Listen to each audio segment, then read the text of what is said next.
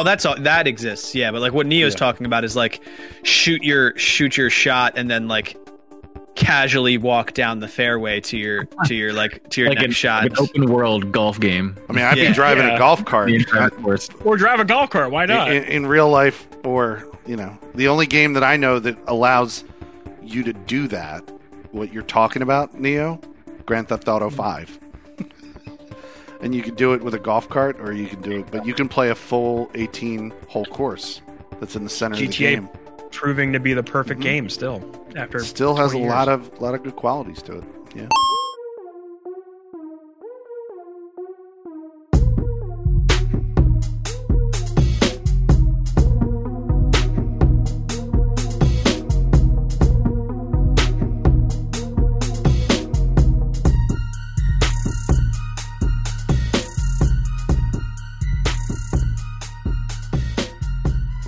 What's up, everyone? Welcome to another episode of the Emergent Gamer Podcast, episode 285.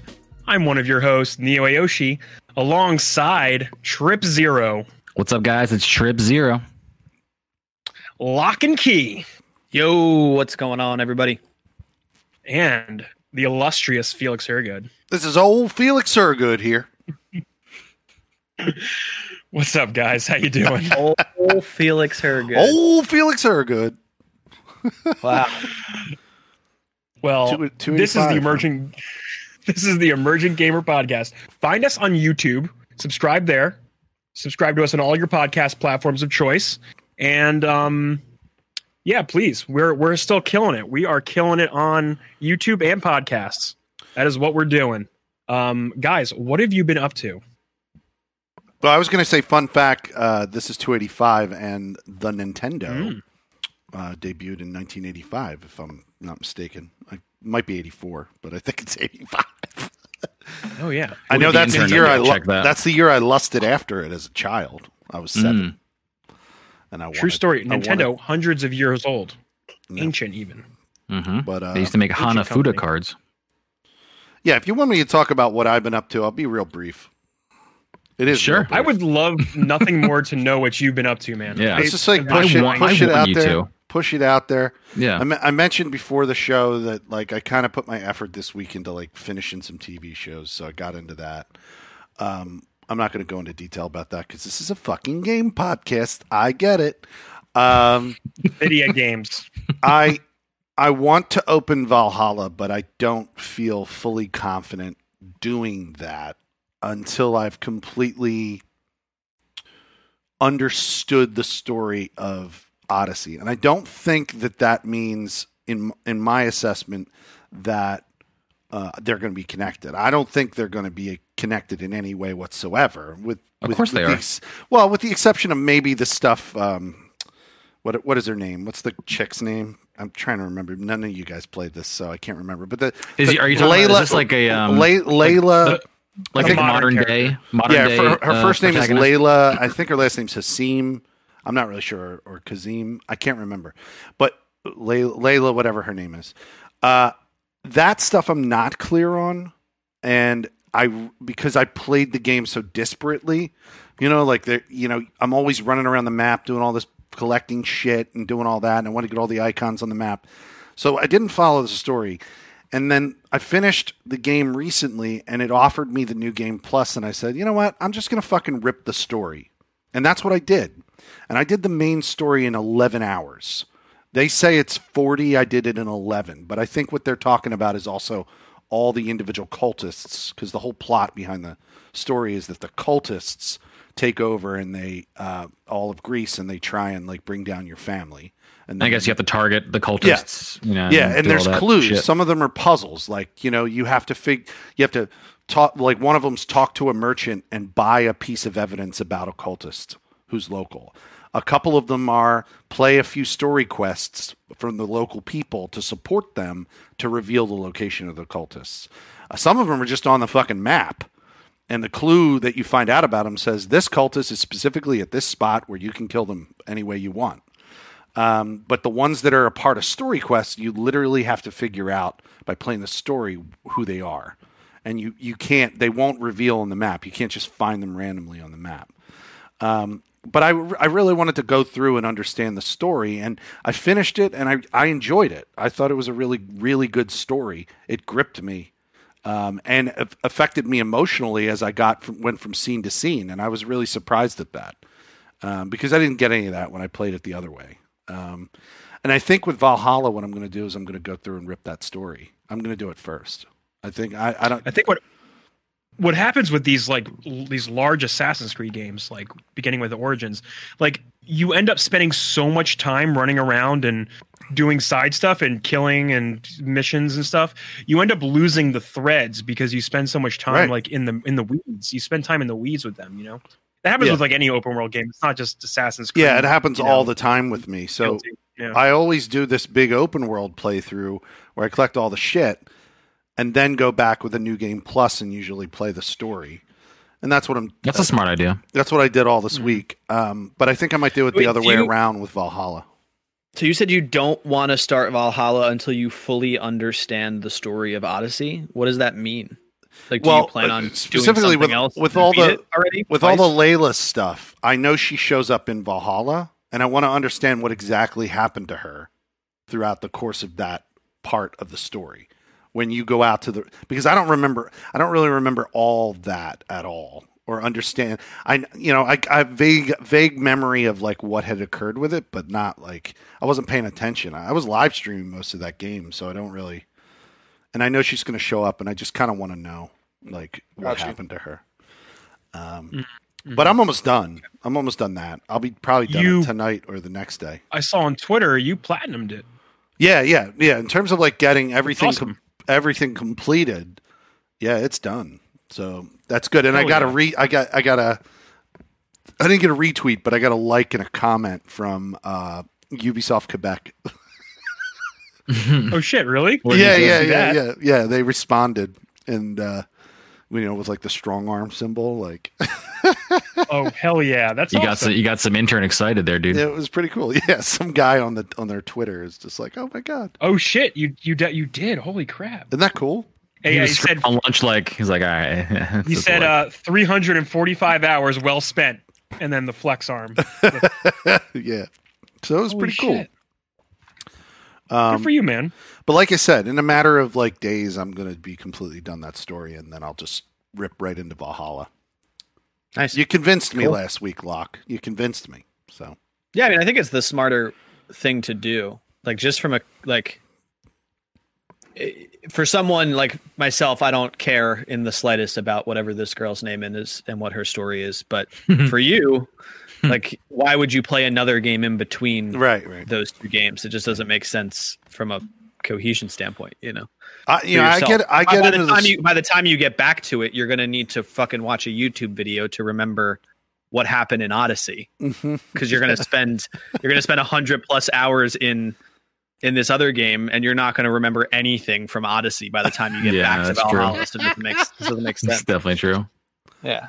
Done the tutorial in whatever Norse land you're in. You're like, I don't know what's happening anymore. Here's the other thing that and this is just a little side note. The one other thing that I might do, depends on how vast it is I think I'm going to take the Discovery Tour after I finish the game.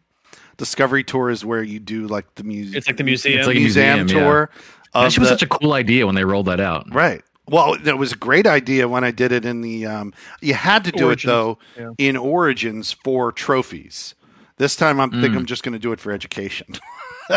It's a great reason to do anything. I'm curious about ancient Greece, and I'm definitely. I mean, me and Locke can probably agree on this. Like, if they have a Discovery Tour that they release for Valhalla, I'm taking that tour because I really want to know. For sure. I really want to know more about Viking history and shit. So yeah, like dealing with like Wessex and the before England was England. Like that whole time period is so interesting. So it would be like a very depressing tour compared to the other tours. Whatever. It was like, here's this burned down village. Here's this priest that's been crucified. I did want to ask you, does that game have a lot of structured demolition in it? Like more than like destroying buildings and stuff? Because Assassin's Creed games don't really up until this point don't really have that. Okay, so there's still the engine. They didn't increase the engine to do more structural to do that. No, because it'd be cool to like shoot an arrow into a building and then have the whole damn thing burn down. Yeah, like I've seen roofs catch on fire, but then like they go out 5 minutes later. It just like makes the people run out of the building, but doesn't like. I saw that somebody uses that as a tactic to get people they need to assassinate out of a building. Yeah, which is cool, but like that's pretty cool. But like the building doesn't burn down. Like it's not like destructive enough to where like you would decimate. That would be really cool. Remember back in the day, it's similar tech to Odyssey is my guess. Yeah. They didn't like upgrade their engine when they made that game. Oh God, no! It's Ubisoft. Hey, their year breaks are over now. You know what I'm saying? They're back on that AC train. Yeah, until we get to another hump where just trash over and over again, and they're gonna be like, "All right, we're going back. We're taking a break." But yeah, that was my week, guys. Anyone else want to move? Yeah. Trip, what do you got? Well, I still have been ripping Stardew Valley. We got pretty deep into the new island stuff since I finished my challenge successfully, which was to save the town in less than a year. I think I talked about it before, but in general, the idea is there's this community center, and you can revitalize the town by fixing different rooms in the center, as opposed to supporting Joja Mart, which is like an Amazon stand-in that's like trying to like move in and get everyone to buy shit from them. And you can you have to donate different things in bundles depending on the theme of the room. Like one bundle is like, crops from every season. One bundle might be like fish in like different areas and times of the year you can scoop them out. There's a challenge to do all that in year 1, which can be a little hard because it does need some things that you can't grow until year 2. So you have to get creative in how you find these materials. So that was a fun challenge with the new update because there are new things, new farms, and there are ways to guarantee that you can do it in year 1 and also remix what you have to put in. So it was a fun little challenge. But there's like a new island now with like a volcano and ways to like upgrade your weapons that never existed before. And they've added just so many things to Stardew that I might actually try to 100% the game and find all of the really expensive, rare things. But on Monday night, me and Locke hopped into Trials of Osiris in Destiny 2. Whoa. Which is the first Trials weekend of this season. And, outside of like maybe 1 or 2 random games, the longest consecutive time I've spent in Trials in Destiny 2. And certainly since it's come back, for sure. Did you guys hit that lighthouse? Did not hit the lighthouse. But what they've done reward-wise is split out some guaranteed rewards based on how many wins you get. And this week's easiest to obtain reward, the 3-win reward, is a new pulse rifle called the Messenger.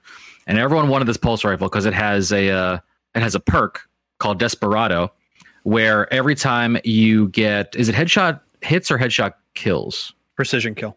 Why do I remember a D1 Messenger? There was. This was the Trials Messenger is an old D1 Trials pulse. And it was a pulse then, right? Yeah. Yep. See, I don't know if Desperado was a Destiny 1 perk. Not. Or if they renamed it something. It wasn't. So this perk now on this gun increases your fire rate after you reload after precision kill. So you start ripping shots incredibly fast, and that can chain obviously with the more kills you get. And the gun's insane. So that was our goal.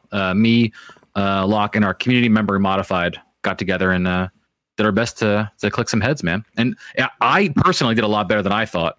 But the trial scene overall is a little bit of a mess. I know we've talked about that on the show a little bit with PvP and some of the different subclass balancing and stuff like that. But it was a fun time, dude.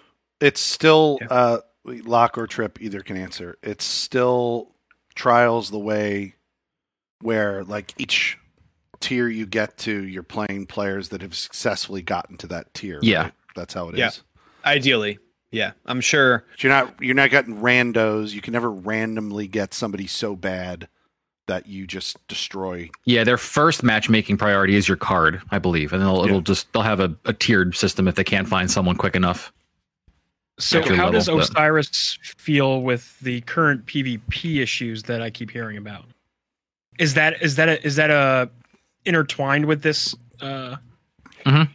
For sure. Okay. Yeah, because Trials is just a game mode. It's the most like challenging and engaging. Obviously, Locke can speak to this a lot more in depth than I can. But The problems with PvP shine arguably the most in a mode like Trials, because you're playing on any given weekend. It's the same map, like you're changing spawns, but you're playing the same map for consistency. You're playing very, very high level and highly skilled players, but you're also in a mode that has some of the best rewards in the game. So you're going to be playing a lot of players in general. People that are going to be cheating, people that are going to be like leaning on like the crutchiest weapons, which in turn influences the rest of PvP to lean on the similar crutches to be able to compete. It kind of exacerbates all of the standout PvP issues. And you can elaborate, obviously, Locke, to that if you need to. Yeah, no, I mean, I think you did a good job summarizing it. The reason why Trials this weekend was so much better than any other weekend is because one of the newest and best weapons that you can get right now was related to getting to 3 wins. And a larger scale of people can make it to 3 wins than can make it flawless, obviously. So more people were playing it, trying to get to 3 wins, which makes the population of it go up, right? So, you end up. Think they did that on purpose? No, they're not smart enough for that. No credit is deserved. So, I think that definitely played a factor. So, like, the biggest issue, in my opinion, with Trials is the reward structure and how it doesn't engage people that are not super big into the PvP competitive scene to want to play the game mode, because that's a complete opposite of what it was in D1. Like everyone played Trials in D1 for the vast majority, except probably for the people that really, really hated player versus player.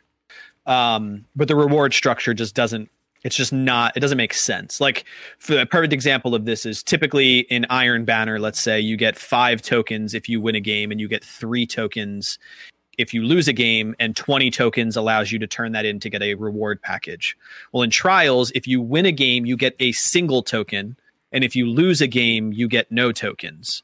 So it takes 20 wins just to be able to turn in a package and get a random weapon to drop. So 20 wins for a group of players that are not that great, they will never be able to get 20 tokens. They just won't be able to do it.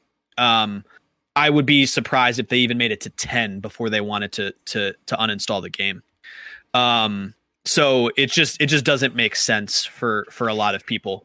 In terms of the game mode itself, like it's definitely the most fun that I have playing PvP. The weapon sandbox, in my opinion, is probably in the best spot that it's been in a long time. There's glaring problems with it, but from a diversity standpoint, it's in a pretty good spot. So yeah, I had a great time. It was awesome for Trip to hop in and play. I'm glad we were able to get to the messenger. So yeah, we'll see how it goes in what's today, Wednesday, a couple more days. Wednesday. Yeah. Because it'll be back in 2 more days, and we'll see what this next weekend looks like from a reward standpoint and what it, how it pans out. For sure. It'll be fun. Hopefully I can use any tokens that I get to get a different Desperado, because out of the 5 that I got, I didn't get different Messenger, because out of the 5 that I got, I didn't get Desperado on the Messenger. But I was looking at some role comparisons, and Kill Clip isn't too bad. I follow Mercules on your suggestion a while ago, and he did a Twitter thread breaking down like the time to kill between the 2 perks primarily. And Kill Clip, I think, can out DPS, but obviously it's more situational, right? And you don't have to do like the reload procking with Desperado. There's so many more benefits to Desperado, which gives it, the clear edge. In perk. No, preference. Kill Clip is not bad. I mean, reminder that before this came out, Kill Clip is like one of the top tier PvP perks that's always existed. So it's still a great perk to have on the gun for sure. But yeah. So yeah, we'll see. I got a Palindrome today. Oh, nice, dude. Hell yeah. I ran 2 Nightfalls, and on my second Nightfall, I got one. It's trash. It's not a good roll, but it was just cool to see it again. And I used it for I know, man. Yeah. I was reading. Was great. And it was one of my favorite D1 PvP color schemes when Palindrome hit. The orange and blue. The orange and blue. It's dope. Yeah, it's dope.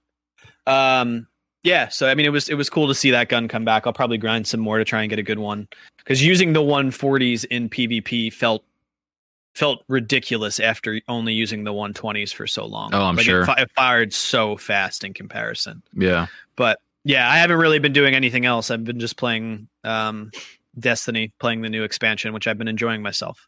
It's been great this year. A lot better than last month's season. Like the Beyond Light campaign was great, but the season of the hunt in general was kind of lackluster. Like it had a good story, but beyond that, the hunts themselves were a little bit simple, easy, just not really engaging.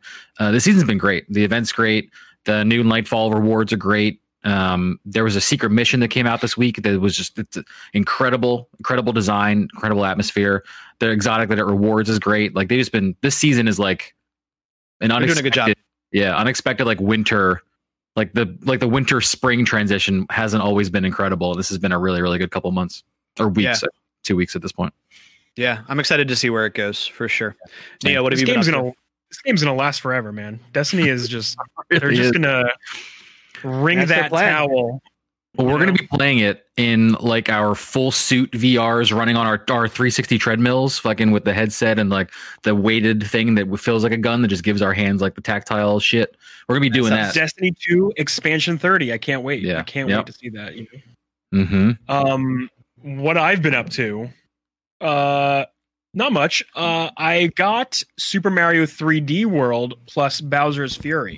Nice. And I got to play that over the weekend. Another game which I did not get to enjoy because that was a Wii U game and I did not have a Wii U.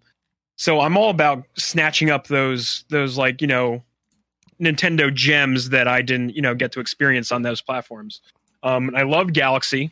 Sunshine I didn't really get a chance to like dive into because they released that pack a few months ago. But did you get Donkey Kong Tropical Freeze when they re-released that? No, that is another one I didn't get. That's a great game. And you know what? I'm going to get it on sale, but I loved the country games on Super Nintendo. Like I had all three of those and I loved every second of them. So for sure it is backlogged. Eventually I will get it. But over the weekend I played 3D World plus Bowser's Fury, and I got to elaborate because they're totally different experiences, but kind of the same. 3D World is that classic, like hop from level to level in a world action that you're all used to with Mario. But there's a few, like I got into this with Diamond Jab on Twitter because he was tweeting about it. And there's like so many distinct differences in design philosophy when it comes to the 3D's Marios. And I'm speaking specifically like Nintendo, like Mario 64, Galaxy, Sunshine. Like the design philosophies are like they're 3D, but they're very different. For example, the 3D World game, which is what this is kind of loosely based off of the DS versions, like the new Super Mario style, except they don't have the triple jump, which is like kind of a weird thing for a 3D Mario game to kind of have now. And it kind of threw me off a little bit because they give you the long jump and they give you the wall jump, right? They give you those specific tools in Mario's tool set. But I think what it really comes down to for this game are the power-ups that it gives you. Because they give you all the classics, the mushroom, the fire, the flower. You get some new ones like the cat suit, which is by far the best power-up I've ever experienced in a Mario game. Yeah.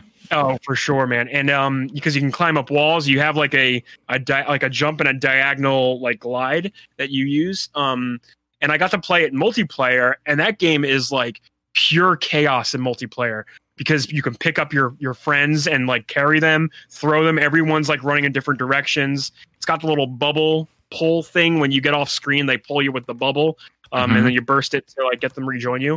But like it's an awesome like party Mario game. Like if you want to play it like that, like it's like you're laughing, and even if you're failing and messing up, like you're having a great time. But the highlight of this game is, and because that game's great, 3D World is amazing, and I think I'm like 2 or 3 worlds into it. And it's been a fun time. Like I love all like the secrets and the little gems that you find in it. But Bowser's Fury, which is a newly developed like add-on to this game from like 4 or 5 years ago, maybe even longer. It must be more than that at this point. It must be like 7 or 8. What's up? I know you're about to get into this, but I wanted to kind of pre-ask a question. So I played this on the Wii U when it came out originally. Had a lot of fun. I loved it. The Bowser's Fury thing, is it intertwined with it, or do you like load into it separately from the main menu? Like, how does it work? What's its like, gameplay? When you boot up the game, you're presented with 2 selections. This is kind of like how they did the 3D selection pack. You have 2 selections. You get Mario 3D World, and then you go over here, and there's Bowser's Fury, which is a separate like save file within the collection. So you have your it's a standalone experience. Standalone experience. Same engine. Same like you're using the same toolkit. You're not using the Odyssey or the 3D World or the Galaxy tool set. You're using the 3D World tool set. Which like I said, you got no triple jump. They give you the ground pound with the twirl up, like you ground pound and hit jump right away. You kind of jump higher. And then now they added like a little dive you can do right out of that. So like you have like some mobility, but not the complete mobility that like Mario gets in those 3D games. But to describe what Bowser's Fury is, imagine if they removed all of the like overworld aspect to the 3D World games, or like those games. There's no like traversing between like 1-1, 1-2, 1-3.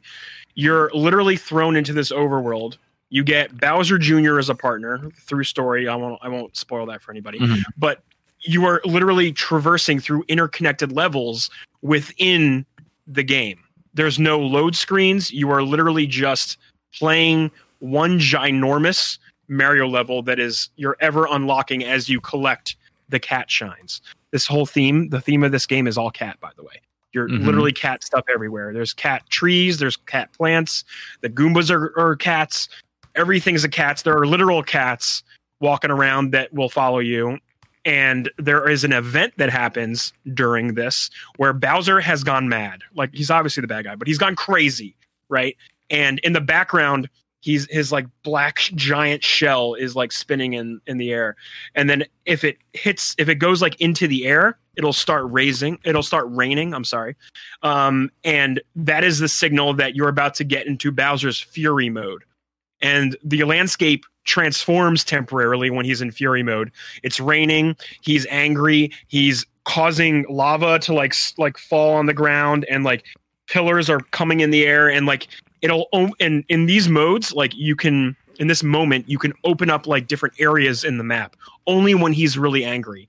But it also is more dangerous to run around in the world. You can hide behind things, but you're like it's like panic mode, right? Like everything's going crazy because Bowser's mad and he's like causing chaos. Interesting.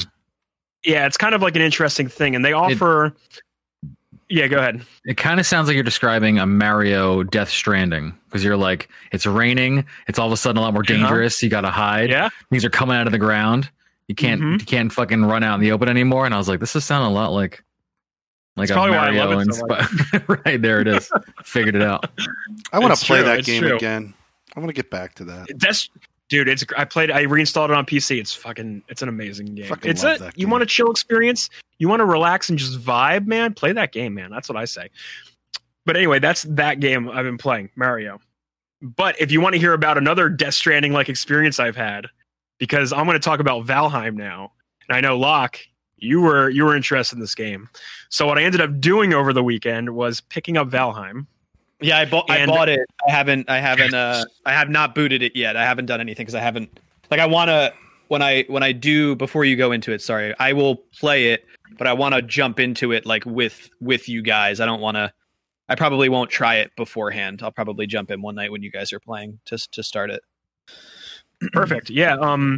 So Locke, I actually have a server that is ready to go. Like, it is running on one of my server computers, and it Quail has been using it. Me and a few other people have been using it. It's great. The game I had a Death Stranding like moment in this game. It is okay. So let me just tell you briefly, Locke, what it is.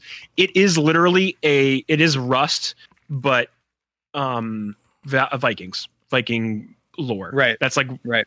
It's down to its core. It's like you're chopping trees, you're getting materials, you're building a house, you're building ways to upgrade, like to transition into like the Bronze Age. Like you're trying to like modernize your stuff. But a cool twist is there are bosses in the world that you summon from runestones that will kind of like gate your progression. So you have to challenge these bosses in order to learn the next thing to mine from the world, I guess, to increase your progression into the ages. Right. And it's cool because the combat, like for a indie, like for the most part, this is an indie game. Like this is I heard the studio was five people. What? Yeah. Apparently. The studio was only 5 people that built this fucking game. And like no joke, like the production does kind of show the textures not super sharp. The character models are very, very PS2 like, I want to say in some ways. It's like a slightly up-resed Minecraft because I watched a lot of it. Yeah. I'm really interested in this game, and it's like it's more obviously detailed than Minecraft, but like if the camera catches like a tree really up close, it's like oversized pixels that kind of stand out. I think where they put their time in is like quality of life, smart game decisions, like the mechanics. Yeah, I think that's where they put all of their dev time and was like, let's not make a super pretty game. Minecraft thrives, right? It thrives on its mechanics. So there's definitely a wall that you can hit trying to get too good with your graphical look in a game. You know, like you're going to reach a point. Right. It's not quite the Uncanny Valley because obviously that's like a human visualization thing, but it's a similar idea where like the closer you get to trying to make this thing look perfect, people are going to hate it. So you might as well lean into like the slightly stylized look and have the game play a lot better than trying to make it a realistic, Viking shaders on your huts you're building, all that shit. The beauty shots I see here, I mean, so it's better than Fallout. It looks great. It looks great. Yeah, better than fucking Fallout. So it does its lighting really well, and it has a nice depth of field that it uses to like kind of create a really like filmic look to it. I did see some very nice light shafts when I was watching some streams. It does that really well, but like I think it's there to like hide the textures and like the cracks, right? But like overall, like it doesn't, like my eyes aren't bleeding, like, you know what I mean? Like it's fine. I'm having fun playing it because I'd probably play this. 10 people play with. I'd play that. Oh, okay. So yeah, Felix, you have a PC that can run this for sure. Oh, I have a private server that I'm running on my own hardware that is open to anyone on our Discord who wants access to it. I'm not going to just give out the password because 10 people are allowed in at a time. So like, I got to make sure that like it's not flooded or anything like that. But can I have a quick, before you get too into the gameplay weeds, very do it specific technological question about your server. If I were to start playing on your server, how does multiplayer work versus single player? Like if there was a single player save, would we all have to be there? Could I play solo and then like hop into the world? Like how does all the interaction work? So if I have a separate solo save and multiplayer save, could I not play solo if your computer's off? Like what's the? So here's I haven't tried single player. So as far as I know, this works like classic Counter-Strike servers. So like I can host a room locally on my computer and play passworded to myself without anybody, right? Or I can play locally, download the dedicated server client on my computer, run that when my friends are here, and then that will play. Like we can all play on that. And so go ahead. I was going to say, and to my understanding, because there's a group of people at my job that are all playing this that are trying to get me to play it with them too. From my understanding, is your save transfers over, so you can move from server to server or with all of your shit. Your character is like a class that you build. I like that a lot because I enjoy a lot of single player games, but like I would love, of course, to run through some Viking fun with you guys. But a big problem with, again, for example, Stardew Valley, we were chatting about this earlier. Stardew Valley's multiplayer needs everyone to be there, and the host has to have the game running, or else no one else can play. Like, it can't even be like 3 out of 4 people getting together to work on the farm. If the host isn't there, it's no go. And so shitty. It kind of makes it like, why would I even start this if we're not all going to be together all the time, you know? Every character who enters a game is your independent character, which is great. That's what dope. You want, yeah. right? Mm-hmm. And the cool thing about your character is it's like Skyrim. You jump, you level up your jumping. You punch, you level up your punching. You use clubs, you have a club skill that levels. Like, right? Like, so like your character, whatever you're doing, it's your own. Like any skills that you decide to focus in on and hone, you're going to be better at doing that. To what extent, I don't know, because I'm still very new at it. So that's yet to be seen. But all your inventory and all that stuff, like, it's yours. A few of the mechanics, if I may like jump into a few of it. It does eating, like the survival eating thing. I think the best out of a lot of these games try to do.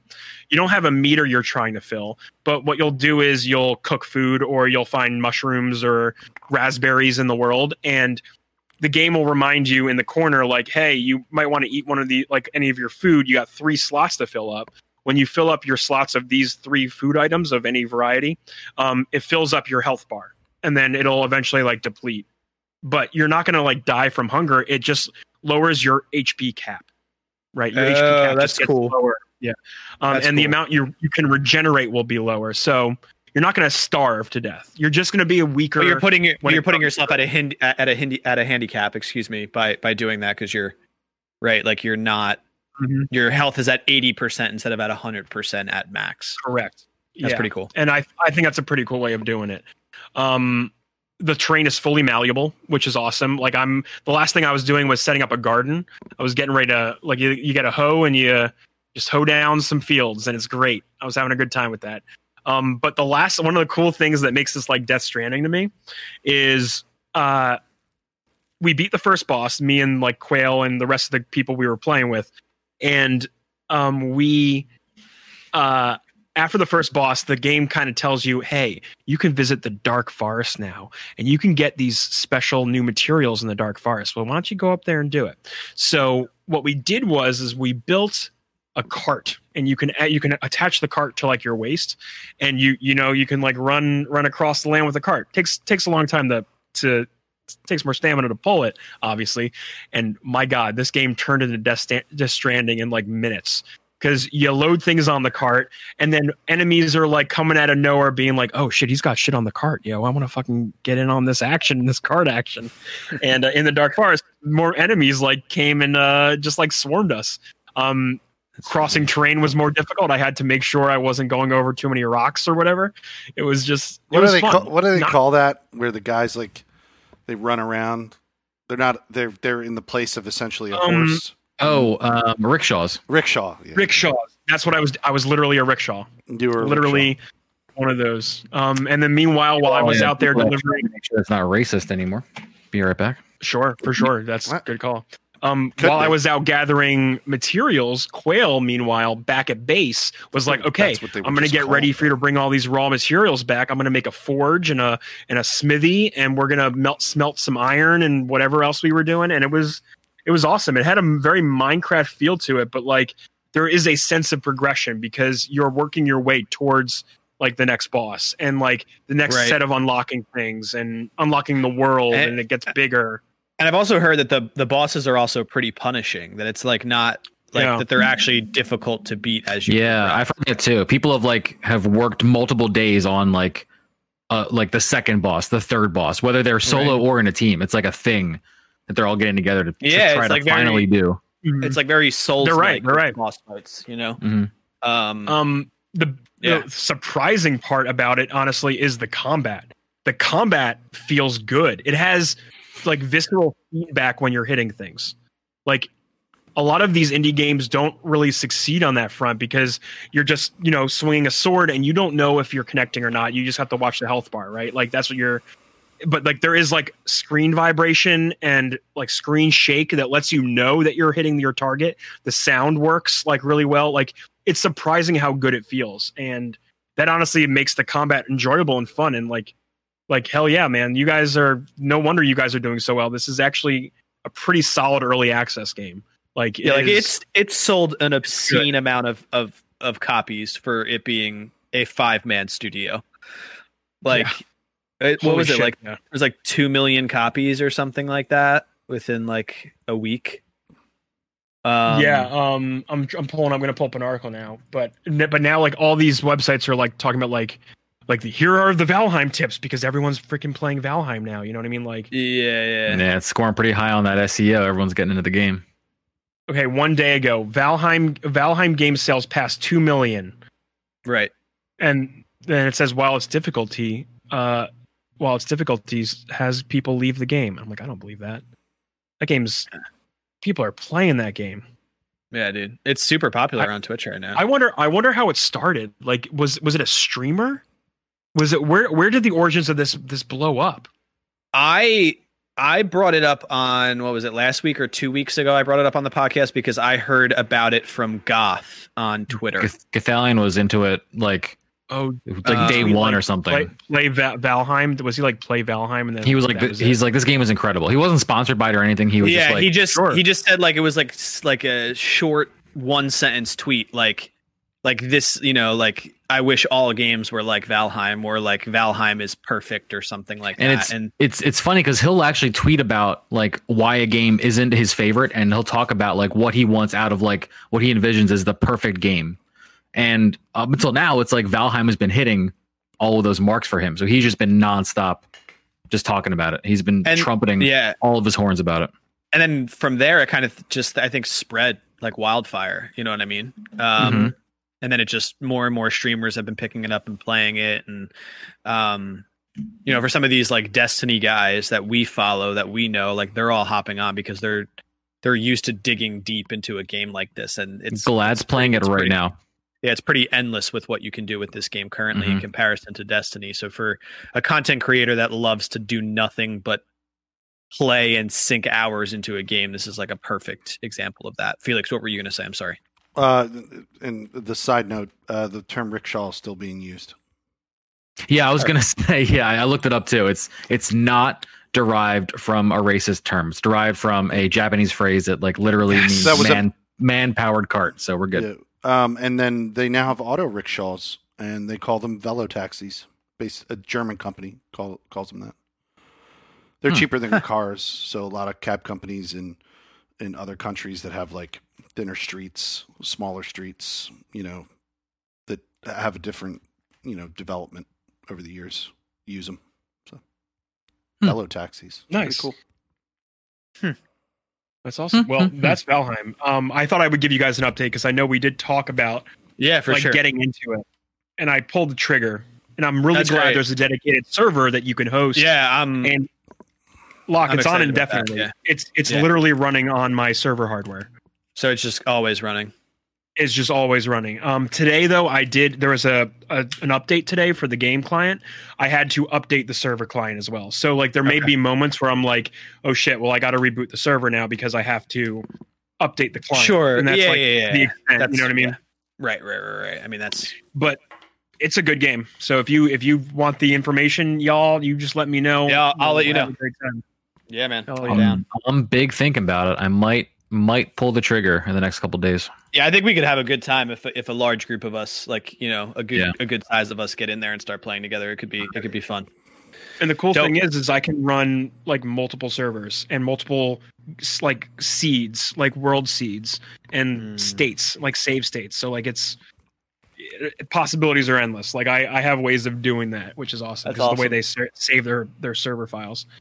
But yeah, let's get to our big topic, which is literally like 3 hours ago, Nintendo came out of silence with a big 2021 Nintendo Direct. They're back. We've been waiting for it. And this is the thing that they gave us. Are you ready to talk about it, you guys? Oh, I'm ready, man. Like you found out earlier, it's been 532 days since the last like mainline Nintendo Direct. not a mini, not like an Animal Crossing Direct or a Pokemon Direct. It was their actual main directs. September 4th, 2019. The last time we had a Nintendo Direct. Crazy. It's crazy. I feel like the pandemic just like went. That was like the last time Kevin Oates was on our show. Plans. That was the last time Kevin Oates was on the show. We usually did bring him along. No Kevin. Yeah, exactly. Well, he's here in spirit and in the chat. But so they opened out of the gate with Ultimate Fall Guys, which is, I guess, to be expected, right? Like, this is the ultimate Nintendo-like game, right? Like, just fun, colorful. I'm surprised it hasn't been on the Switch until this moment. You know? Yeah, right. Yeah, Fall Guys is interesting to me because like that game was hot, like it was so hot, but that's the type of game that they needed to be churning out content for. Like they needed to be creating new maps, new game modes to keep people engaged, and I just don't think that they did it fast enough. No, not at the speed that they need to. I was watching someone play it the other night, and I did see one new game mode, but that was it. One out of all the rotations. It was just I mean, it definitely makes sense to be on Switch, like 1,000%. But I wish they would create more content for it outside of that. Mm-hmm. Yeah, it's so good to see it coming. Yeah, what was the next game? Some detective game, which it looks like just like a visual novel game. Let's give it this title: Famicom Detective Games. Famicom Detective. Famicom Detective Games, dude. You mean from the original Famicom? Was that where they originated? I guess so. I guess that must be where the name comes from. You know what the Famicom is. I don't know if it's brand new or if it's like an established Japanese. I mean, if it's saying Famicom, that means it might have released like in the 80s. I don't know enough to. That's a pure conjecture guess, and I don't want to say yes or no to that because of my training. But yeah, it looks like it's like Neo was saying. It's a visual novel. It's a graphic novel. A lot more animated than you would normally have. Instead of like still shots and text, like there are some. It is and stuff. So if you like anime, you're probably gonna like this because it looks like you're playing a TV show. It does. Yeah, actually, it does look like a TV show. That's dope. Actually, that's a step up for visual novel games, and I'm here for it. And there are two of them apparently. There's a Famicom Detective Club, The Missing Heir, and then The Girl Who Stands Behind. So if you enjoy one, you got a second one. Hell yeah. Let's see. The next thing was the game I'm probably going to play next month. Monster Hunter Rise. Right? Yeah, and it looks like more Monster Hunter World, but kind of stripped down for the Switch, right? Because it's not going to be as like lush and vibrant as like the console versions or the PC version. Yeah, you can't. You can't, and I get it, but the fact that they're taking like the World engine, like the new, like not the classic like Generations stuff that they've been doing. They're taking what they did in World and making it on Switch now. Making a Switch version, That appeals to me because the gameplay improved so much with World. I couldn't get into the Generation games. Like this is portable now, and it looks good. I mean, it looks like if you are a fan of Monster Hunter World, that you will enjoy this Switch version. Yeah, like going through it, and even the cutscenes, look good for a Switch like iteration. You could definitely tell in the game.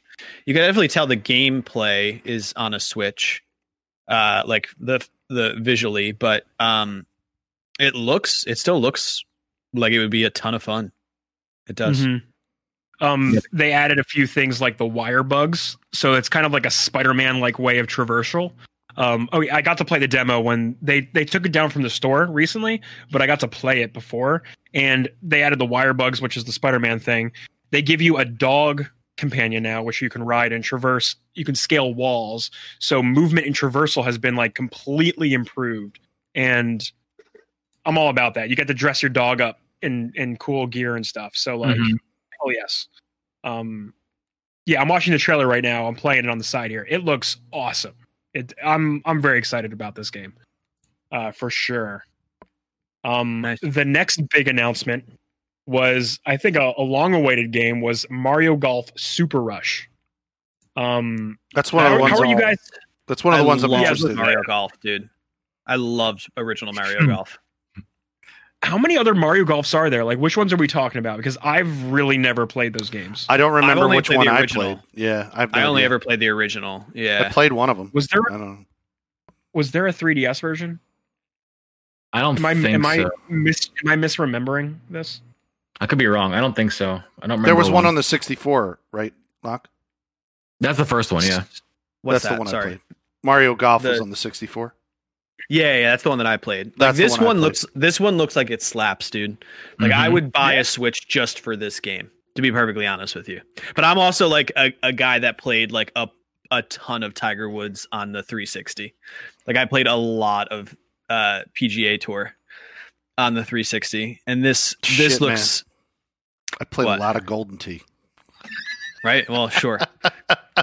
So there was Mario Golf World Tour for the 3DS.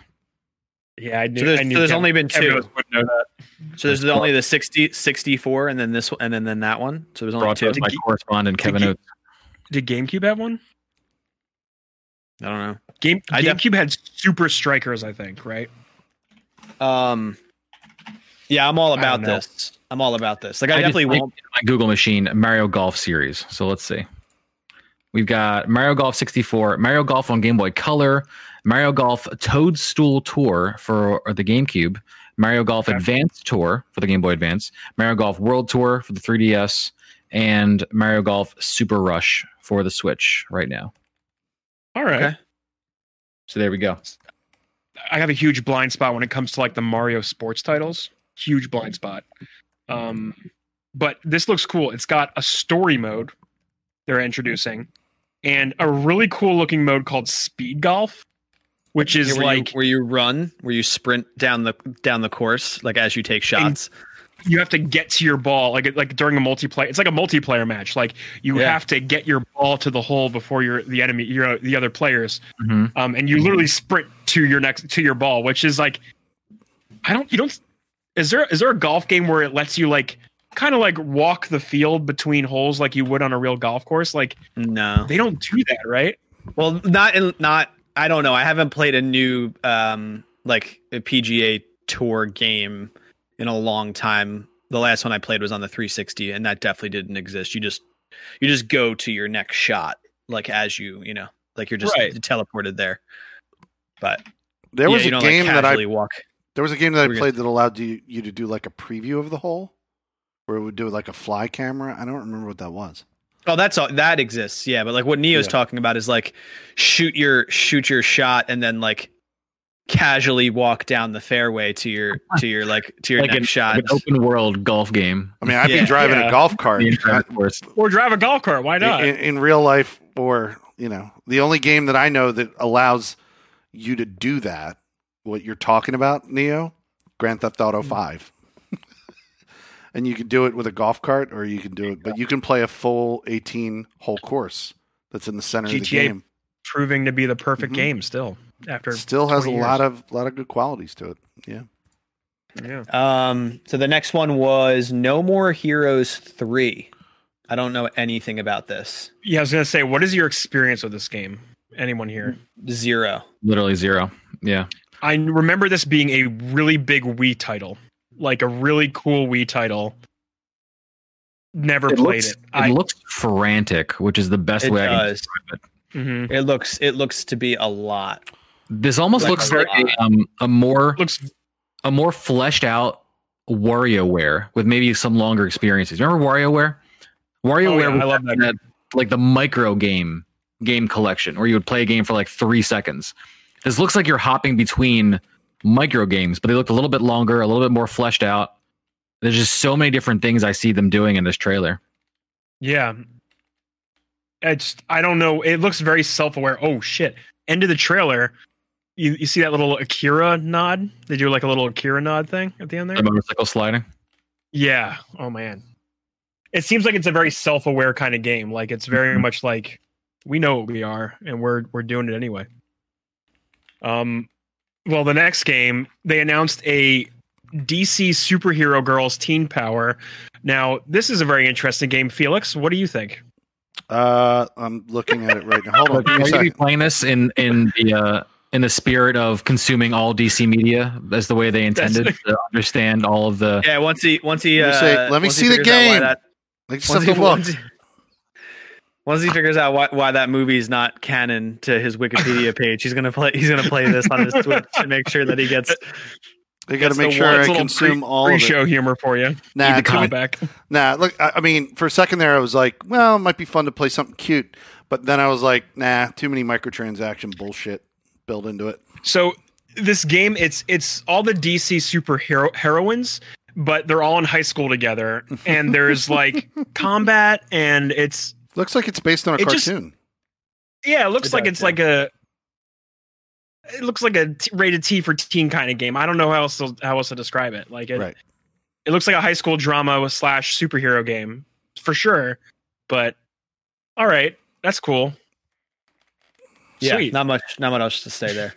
Not for our demographic, at least. I'm sure people are not for our demographic. Yeah, and, God bless. That would be the same thing for the next one, which is the Miitopia. Mm-hmm. Well, the Miitopia game. This game reminds me of the Street Pass games. If you remember 3DS Street Pass, and they had like the Me adventures and stuff. I wouldn't want a whole game of 3DS games. If only we could have like Kevin Oates like call in and be like, Kevin Oates, what do you think of this? Is the Miitopia game? Because I feel you'd only be excited for this if they granted you puzzle pieces and you could share those puzzle pieces with your friends to put together, all of the pictures across the Nintendo universe, because that's the driving factor behind him carrying around his 3DS today. Yeah. Oh man, does he still do it? Really? Mm-hmm. Shut up. That's amazing. I remember being obsessed with those puzzle pieces too. Mm-hmm. All right. The next thing they announced was Super Mario Animal Crossing. They're giving you Mario stuff in Animal Crossing. Yeah, Animal Crossing. Yeah, like the hats and the shells and the blocks, and it's pretty cool. It's pretty cool, man. If I was still playing this game, I would probably put this garbage around my island. For sure. Absolutely. I'm with you there. The next game. Yeah, the next one looks good. This looks like something I would definitely be into. Really cool. Project Triangle Strategy looks like a classic wild name. But like the world and the animation style is like a 3D pixel art style. So it looks like a living, breathing, 3-dimensional Super Nintendo game, if that makes sense. That's the best way I can think of to describe it. So this is the studio that did Octopath Traveler. Yeah, you could definitely tell that definitely tell that it's their follow up. Like, dude, Final Fantasy Tactics is one of my top 3 Final Fantasies, and like this game is right up my alley. Like, now this would be something that I would buy the Switch specifically to play this. It's the perfect game just for you. Like, there are games that you play with your friends. Right. Yeah. Like for you, just for you to experience the Switch in your hand, maybe on bed, maybe on the couch, whatever. This is just like a game for you, a comfort. It's super. Yeah. Like, let me just dive into something really dense and just experience it. And it's super easy to pick up, put down, play, like, because with these types of strategy games, like, the chess-based, turn-based RPG is like, like one battle, you could, play one battle, get a little bit of story and be done, and then pick it back up later. You know what I mean? Mm-hmm. This also says it's a working title, so Project Triangle Strategy is probably not going to be the actual name of the game. But 2022, but you can download. Hang on there. Switch. So a few things. I think this developer who does these like games, I feel like they're taking up the classic Final Fantasy flag, right? Like of yore, right? But they did the same thing for Octopath Traveler. When they announced Octopath Traveler, they called it Project Octopath Traveler working title. That's like when they announced. Did they really? I didn't realize that. And which is why it's funny that they're calling this Project Triangle Strategy. How much you guys want to bet that this is the name of the game that's called Triangle Strategy? Yes. Yeah. But I really love that they're doing these, like, they're carrying the flag for these like classic RPG like styles. And not only that, like, they called it in the beginning of the trailer, they like named the genre. They called it, what did they call it? A new 2D HD experience, HD 2D series, which is what they're calling the style of like pixel. Yeah, 2D HD. And it's what they're calling their style of like depth of field usage with the pixel art and their what do they call this, like what's that toy camera look where you tilt shift, yes, very much like a tilt shifty kind of look to it. I love it. I think it's gorgeous. I think this is definitely a game worth checking out. I'm out on the name. I think it's a dumb name. 2D dumb name. Throw the name out, keep the gameplay. Let's go. Back to the drawing board. Maybe it's the best they got. I don't know. Hell yeah. But yeah, this is definitely, I'm keeping this on my watch list for when this comes out. Maybe I'll even pick up Octopath Traveler for sure and try that shit out. I've been wanting to pick that up for PC. Because it's on the PC as well. But yeah, it looks good. It looks good. This is a good announcement. Next one is Star Wars Hunters. Which is a 20-second trailer, so there's not much here. It was holograms waving lightsabers, and I have no interest in whatever that means. It's made by Zynga, which also decreases my interest. Yeah, those are like Facebook games. They're like microtransaction machines. So it's like Zynga games play, like download it on your Switch and then play get something time gated. Yes, pass. Yeah, get time gated. Pass. Yeah, something. All right, we're passing. All right, what's the next one? The next one we have Age of Calamity expansion. That's the what's it called? Warriors. The Hyrule Warriors game. Mm-hmm. I loved the demo. I didn't get a chance to play it. Like it wasn't like I didn't commit to it last year when that came out. Unfortunately, playing too many other things. I'm just not into the big crowd hack and slash. Any of these plays. Try the demo out, man. It's like actually pretty fun, and they actually add like fun combos and shit. Like cool. I've done stuff like Dynasty Warriors, and like I've done stuff in this genre. It's just not. Totally get it. It's not. It's definitely not mine either. Yeah. Yeah. Pretty big next title. Yep. Skyward Sword got announced, but they announced this by coming out and saying like, "Hey guys, no, you want to hear about Breath of the Wild too, but you know." How about Skyward Sword? Yeah. I'm actually really stoked about Skyward Sword. I talk about it like every couple of weeks, just from different things. I don't know why. I just keep bringing it up. And I have been thinking about this game for a long time. Have you beaten it? Have you played it? Oh, yeah. I played it back on the Wii when it came out. I was so excited for this game, dude. And I love it. And it does have a lot of, like, I know they mentioned this in the trailer, but like a lot of their design stuff in Breath of the Wild like got its start in this game.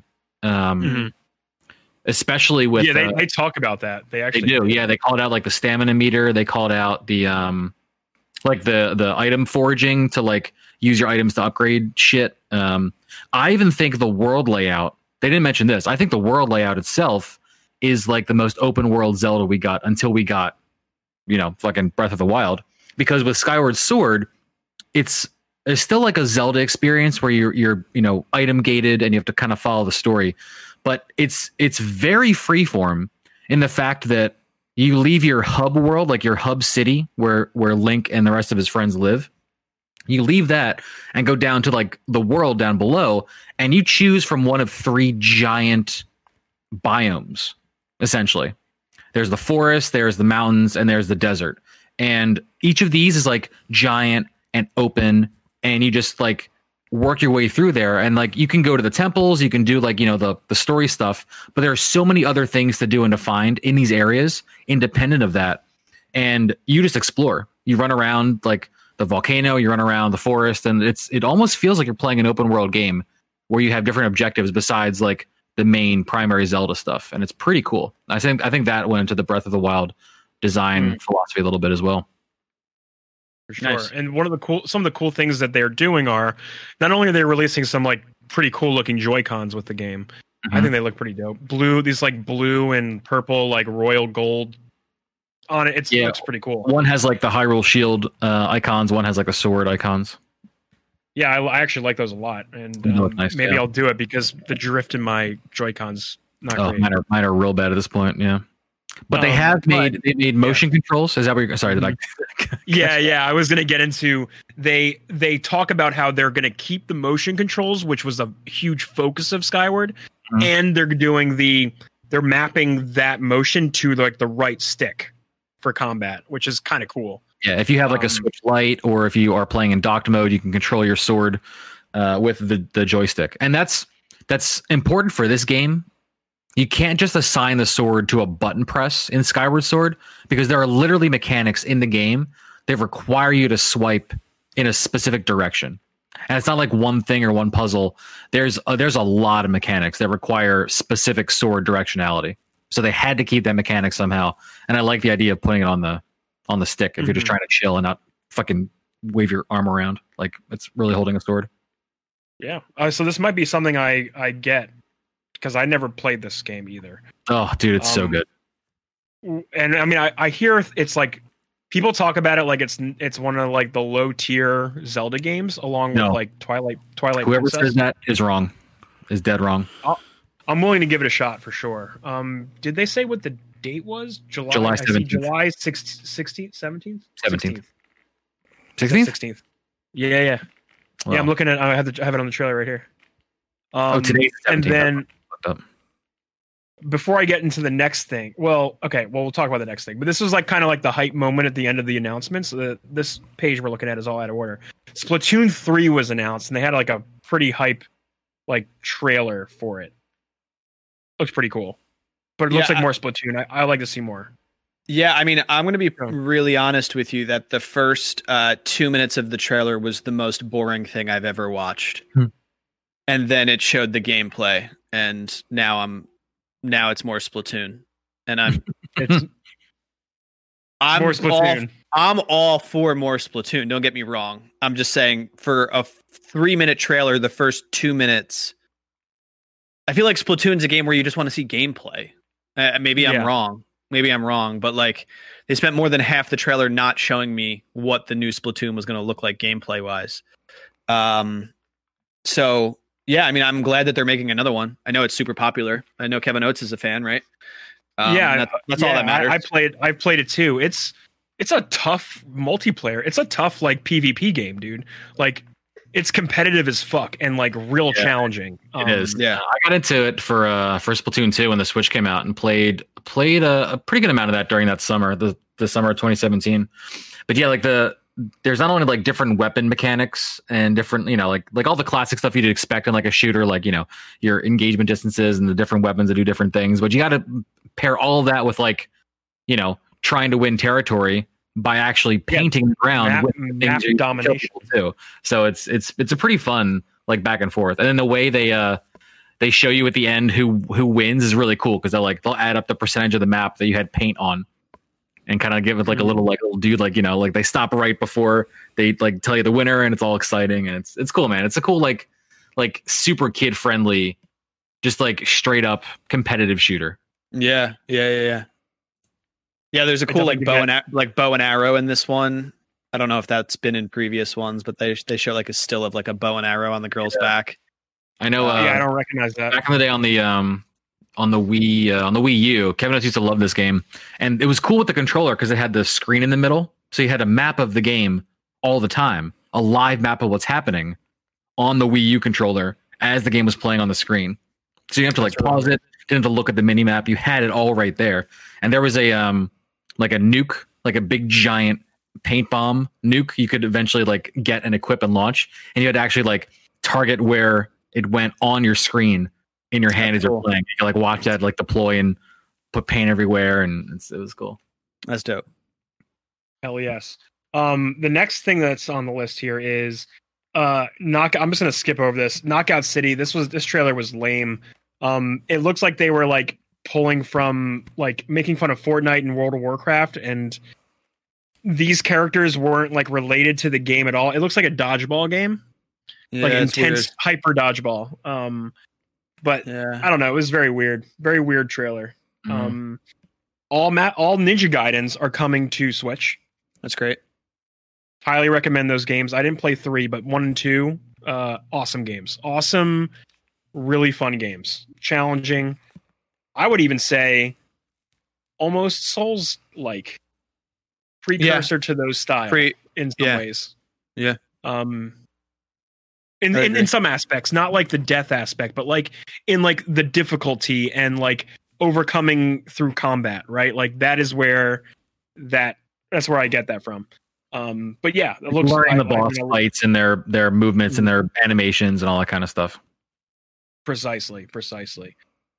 Smash Brothers announced Priya from what is it, Xenoblade Chronicles 2? Yeah, one of those Switch Xenoblade titles. Yes, there. And this excites me because Trollbeard in our Discord was like, "Oh, it looks like she kind of plays like Zelda," and I'm like, my ears went like, "Oh, did you say Zelda? My girl Zelda in Smash Brothers?" Yeah, so that I always love. Give me more characters in that game. That's the game that's never going to die, and I love it. Oh, for sure. Yeah, I feel like every direct sprinkles in like a new Smash Bros character or two in there. Oh yeah, for sure. You gotta.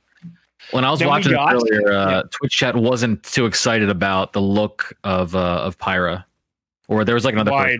They were just like it was like oh great, another sword character, and just all the Resident Sleeper emotes just fucking spamming past the window. And this is coming. I don't know what that means. I'm not a Smash Bros player. I mean, obviously I've played it, but I have not touched the Switch Smash Bros. Ever. 30% of the characters in Smash Brothers have swords, or more. I might be understating it, but like a lot of the Fire Emblem characters, like they all are sword users. Like they're, like people are like, okay, well, we get it. Swords are easy to, put in a game like this, but I get it. I mean, I'm not too.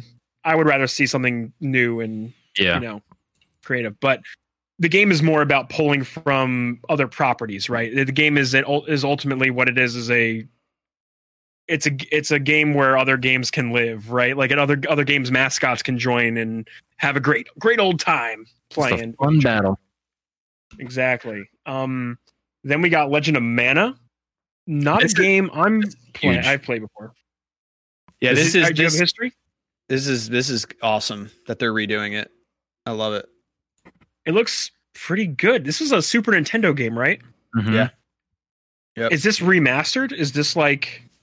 Yeah. So at the 1 minute mark, increased? At the 1 minute mark in the trailer, they say featuring remastered HD graphics because the game definitely did not look like this. No. Back then, it's got like a similar vibe to what we were just talking about with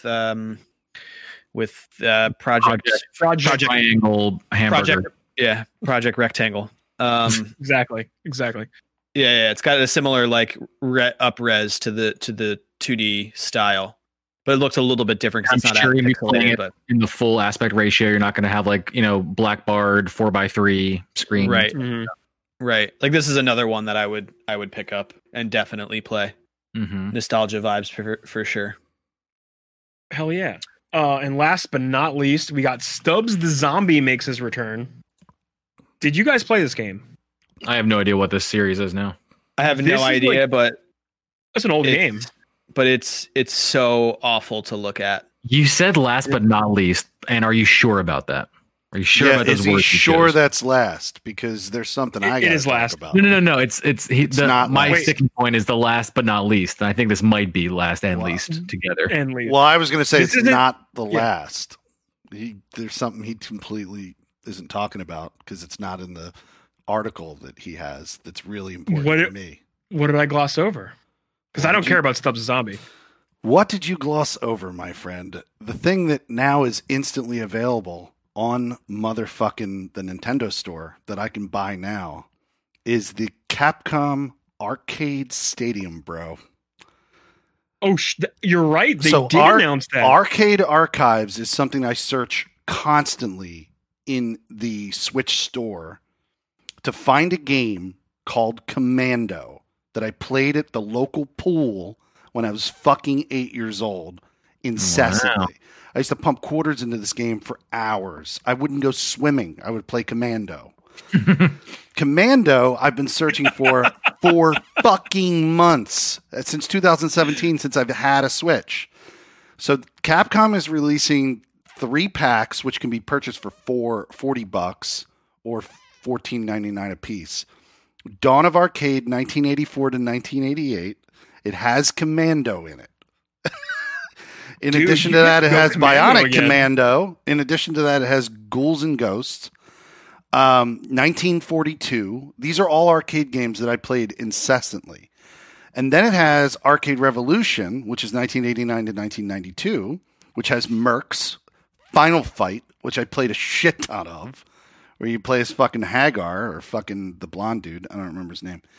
And Street Fighter 2, which I pumped quarters into Street Fighter 2 for fucking hours. And then finally Arcade Evolution, which has Street Fighter 2 Turbo Hyper Fighting, which I also played. Yes. And Super Street Fighter 2 Turbo. I have the SNES cartridge in my living room of that. I'm going to spend the $40, guys. There you go, dude. That sounds awesome. I'm so glad you got something out of this. I fucking the whole time you guys were naming all these games, and I'm going, I don't think there's anything for me. And then I clicked on this link, and I'm like, what the fuck? Available now? I'm buying this. I was like, holy shit, dude! This is my jam. And there's a bunch of games in here that I saw in arcades that I never got to play, either because it wasn't the timing and another game drew me to it. But yeah, I'm blown away. You guys don't understand. You haven't seen inside my Switch to see how many arcade, original ROMs of arcade games that I loved as a child. Fucking the one-offs scooped from the store.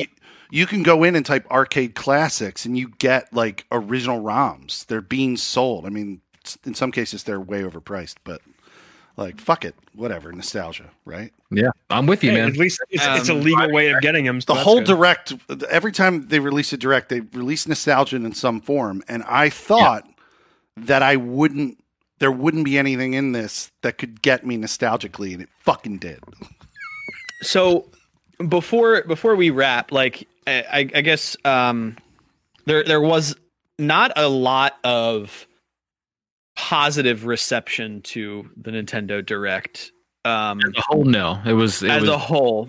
As a blanket statement. Do you guys agree with that? As so for me, as someone that doesn't own a Switch, that is not super ingrained in the ecosystem or the titles, I haven't played Breath of the Wild, I haven't played the new Super Mario, any of that. This doesn't disappoint me because there's nothing to disappoint me on, but it seems like there were some pretty cool things that were released. So it seems like, as somebody that is a Switch owner, that there's probably something here for you in some regard. Am I off base with that, or is it just not what the overall gaming community wanted? I take issue with a lot of crowd-based reactions to things like this. Doesn't matter what the genre is. I think us as gamers could be pretty stupid and reactionary about things without taking into the full perspective. In this case, I think all of the negativity from this Direct announcement is purely because we did not get Breath of the Wild 2 gameplay or a more substantial update besides you will know later this year. I think every Switch Direct that I've seen has had just a bunch of, and of course I don't want to knock the developers of all these games, but a bunch of just not as exciting updates, things that you'd expect, ports, up-reses, updates, whatever. You get all those, then you get the one or two big reveals that Nintendo's talking about. That hasn't changed in ever. So I don't know what these amazing Directs everyone seems to be remembering from the past. It just they've always been this way. Yeah, right. The big information was, I'd say Splatoon 3 and Skyward Sword, and they even threw in the little nugget of Breath of the Wild. So it's fine. It's exactly what you would expect. Right. What were you gonna say, Neil? Wait, did you say Splatoon 3? Is that what you said? Yeah. I think you're spot on, Trip. I think people are overly harsh with a lot of the way they receive all of these digital events that happen, right? The people are overly they're expecting Mount Fuji, but they end up getting just some hills, right? But I think this is Nintendo breaking their silence, like we said at the beginning, after 530 days, right? They spent 2020 not doing a whole lot of major releases, and we talked about this 2 shows ago, right? We talked about okay, they did have some bangers like the Hyrule Warriors, and Animal Crossing was their biggest game last year, but people are missing when's Mario Kart 9 coming? When's Metroid Prime 3? And I know like that game was rebooted, right? Like the tentpole titles is what people are waiting for. Mm-hmm. Right. And like granted, every game that they released today, they're going to sell gangbusters. People love these games. Another Zelda title? Yes. Splatoon, that's going to sell. Like updates for Animal Crossing, the biggest selling game of 2020? Yes. That's probably what they're aiming for, right? Like all these games are great. Like not for everybody. Me personally, I'm probably not going to love or go for half of these games, but like these directs, like all other digital events, they have to play to all the audiences, not just, the people who like the Breath of the Wild game and people who like, shooters, right? They have to placate the entire base that they've established, and they do that really well. You got RPGs, you got action games, you got all the bases are covered, right? Go ahead, Trip. I was gonna say, no, I agree with you 1,000%. There are people out there, and not like 5 people. There's like a substantial chunk of people that are excited for DC Superhero Girls Teen Power.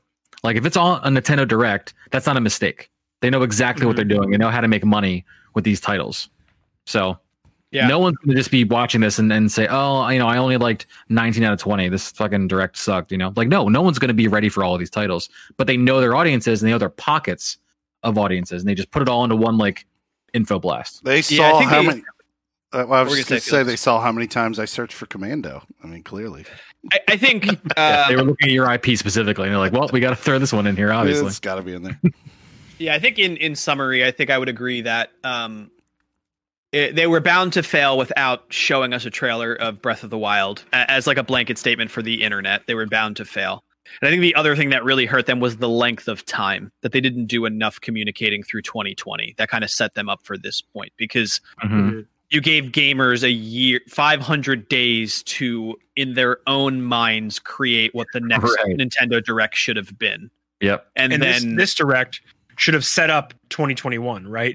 Kind of give you like what to expect this year, right? Right. So I think it probably could have been better. Like, I don't want to just blindly defend Nintendo, but like it does seem like the overreaction that I saw on Twitter is just that like it is very much an like they're overreacting and just being, whether they're doing it to get likes or not, or they genuinely feel that way, I don't know. But I mean, I don't think I saw one positive thing on my Twitter feed about this Nintendo Direct, which is surprising. But they're going to get Mario Golf. People are going to buy the shit out of that game. I am. Do you guys remember Lockwood too? If you had a Switch, it's true. Do you guys remember the leaked listing of what's coming out from Nintendo pretty soon? It was just back in the beginning of January of this year. Do you have that? Can you pull it up? I can drop it into the Twitch chat. Yeah, do it. I got this right here. You can look at this and use this as a guide. Use this as a how mad are people going to be guide, because this is what everyone wants on this list. All right, so looking at the list here, and we did get Splatoon 3. That's actually one of the ones listed on it here. But yeah, there's like Kingdom Hearts ports. There's Metroid on here, obviously. Down at the bottom for like ports, someone has like Persona 5 Strikers, Call of Duty Black Ops, FF7 remake. That's got to be what? No. Okay, that tells me this is fake. Just that alone. Oh, that told you it was fake? Yeah, I mean, well, Call of Duty as well, but yeah, I mean, considering how the rumor for Final Fantasy right now is that it may be coming out on PC at some point this year. Yeah, that's a rumor. The reason why it's on this as like a Switch rumor is people are banking on a Switch Pro announcement along with like a cloud-based version of games running on the Switch Pro. Like people are making, like Locke said, you gave gamers 532 days to make the fuck up Nintendo's entire 5-year strategy. And that's what we're getting in these fake leak lists, and why people are upset because they haven't told us. Dude, and at the bottom it's like it's got Borderlands 3, Hitman 3, which is a new release, Dead or Alive 6. Like, why would that come out at this point? Fallout 3 New Vegas, that's coming to Switch. Felix, are you excited about that? New Vegas is coming to Switch?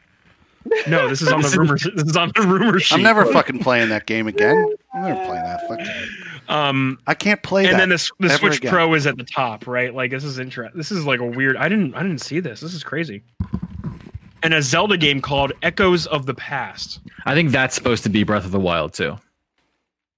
Oh, really? I think that's like a Link to the Past sequel. Like because Breath of the Wild 2 isn't listed on here. They wanted to make this look legitimate, so like it wouldn't be Breath of the Wild 2. They're saying they would give it another title like Echoes of the Past. Sure. Sure. That's weird. Okay. I didn't see this. This is cool. Mm-hmm. Valhalla, maybe. Watched a bunch of Ubisoft games. Fake, but cool. Well, I mean, that's not exactly. No, that's not out of. I mean, it could be fake, but that's not out of left field because they did release that Assassin's Creed pack for the older games. But yeah, I don't believe fucking Valhalla. I don't know. That's going to be hard to get there, huh? Things running on like a lot of these games running on the Switch. Like this Talk isn't about 15 the experience that frames per Switch second. offers. Like Resident Evil 2 remake. Like that's not the experience. It's a different. Kind of thing that you look for when you go for the Switch, right? Is there any credence? And this is probably going too deep down a different conversation, so I don't want to like go too deeply into this. But just asking real quick, have any of you guys heard of a rumor of like a cloud-based system for Nintendo to sell third-party games on updated Switch hardware? So Control is available on Switch to play, right? That intensive RTX enabled game.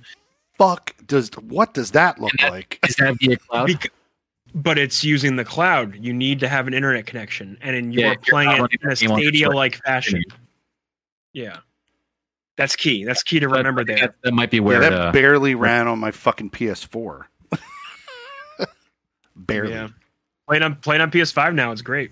It's a great game. I installed it. It actually was the PlayStation Game of the Month. So I just downloaded and it was an ultimate version, which has, I guess, all the DLC already with it. So I just downloaded and the graphics upgrades too. So hell yes. Yeah. And then I deleted the PS4 version. I was like, why the fuck am I keeping that on here? I was like, why did Control download twice? And I look at it, one says PS4 and the other says PS5. I'm like, fuck you, PS4. Fuck you. That was a bug they had to work out within the past month. PS5 was accidentally downloading the PS4 version of games. They had to patch it so it would stop. No, mine came from being pre-installed when I had one of those external Seagate game drives that represented where my games were stored when I was on the PS4, and then I just plugged it into my PS5. So that's why that was there. You see what I'm saying? Because it was already pre-installed. Fun fact, quite frequently I've had to take my games from the external storage, in either case on the Xbox or the PS5, and I had to move them to the internal so I can get performance enhancements. Yeah. Yep. So that kind of shimmy I'm going to have to be doing often in the future. Put it on the internal. I do that dance to my PC all the time. Put it on the internal. I promise you they did not test their game's optimum performance pulling that data across a USB 3 cable. They did not. All of the games that are next gen games require you to install an internal, like Assassin's Creed Valhalla. Because they're not pulling their data off an external USB 3 cable. Absolutely. But like Assassin's Creed Odyssey in my current playthrough, it was running like a piece of shit off of that external. And I was like, how the fuck? And then I finally was like, you know what? I wonder if I install this shit in the internal, I wonder if it's going to just work. Just fucking things you're saying making sense. Fucking did. And I was just like, I'm catching up, man. I'm learning. Lessons. Well, on that note, I think it's probably time. Agreed. Yeah. Thank you for joining us, everybody. I've been Neo Ayoshi. Be sure to subscribe to Emerging Gamer on your podcast service of choice, the YouTube. Check us out there. We have all of the good podcast content you could ask for. All that good stuff. Check it out. Follow me at twitch.tv/Neo_Ayoshi. Nope. Twitter.com/Neo_Ayoshi, Twitch.tv/Neo Ayoshi. I'm going to come back eventually. I'm still planning on my return, like my full return to Twitch. It's not happening yet. The new job is taking up my life. So stay tuned. Trip. Thanks for listening as well, guys. I am Trip Zero. I am on Twitch, twitch.tv/Trip0TV, and all my socials are Trip0TV as well. So I'm very easy to find out there. I stream Mondays, Tuesdays, and Thursdays. Right now, main game is Stardew Valley. And there's some big tentpole titles coming out pretty soon. We got Pokemon Snap that'll probably be a stream game. We got Kena, Bridge of Spirits that is going to be coming out. We were just chatting about some Valheim. So we'll see where that all kind of fits into the stream content going forward into the rest of 2021. Lock and key. Lock. Nice. You can follow me on Twitter at @lock_key. Check me out. Thanks for listening. Felix. This is old Felix Hergood here, signing off. Felix Hergood on Twitter, twitch.tv/Felix Hergood. I haven't streamed since June, so. But hell yeah, I'm going to be downloading that Capcom Stadium game thing. Fuck it. Fuck it. Yeah. We'll see you next week. See ya. Later.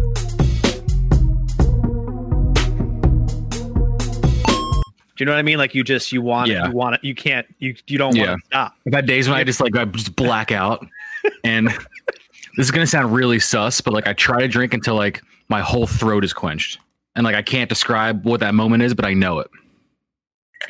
Dude, right now I can't stop because my throat is not quenched. Yeah, and it's I just feel like I need to keep drinking. There's like a certain amount where you're just like, it doesn't feel satisfied.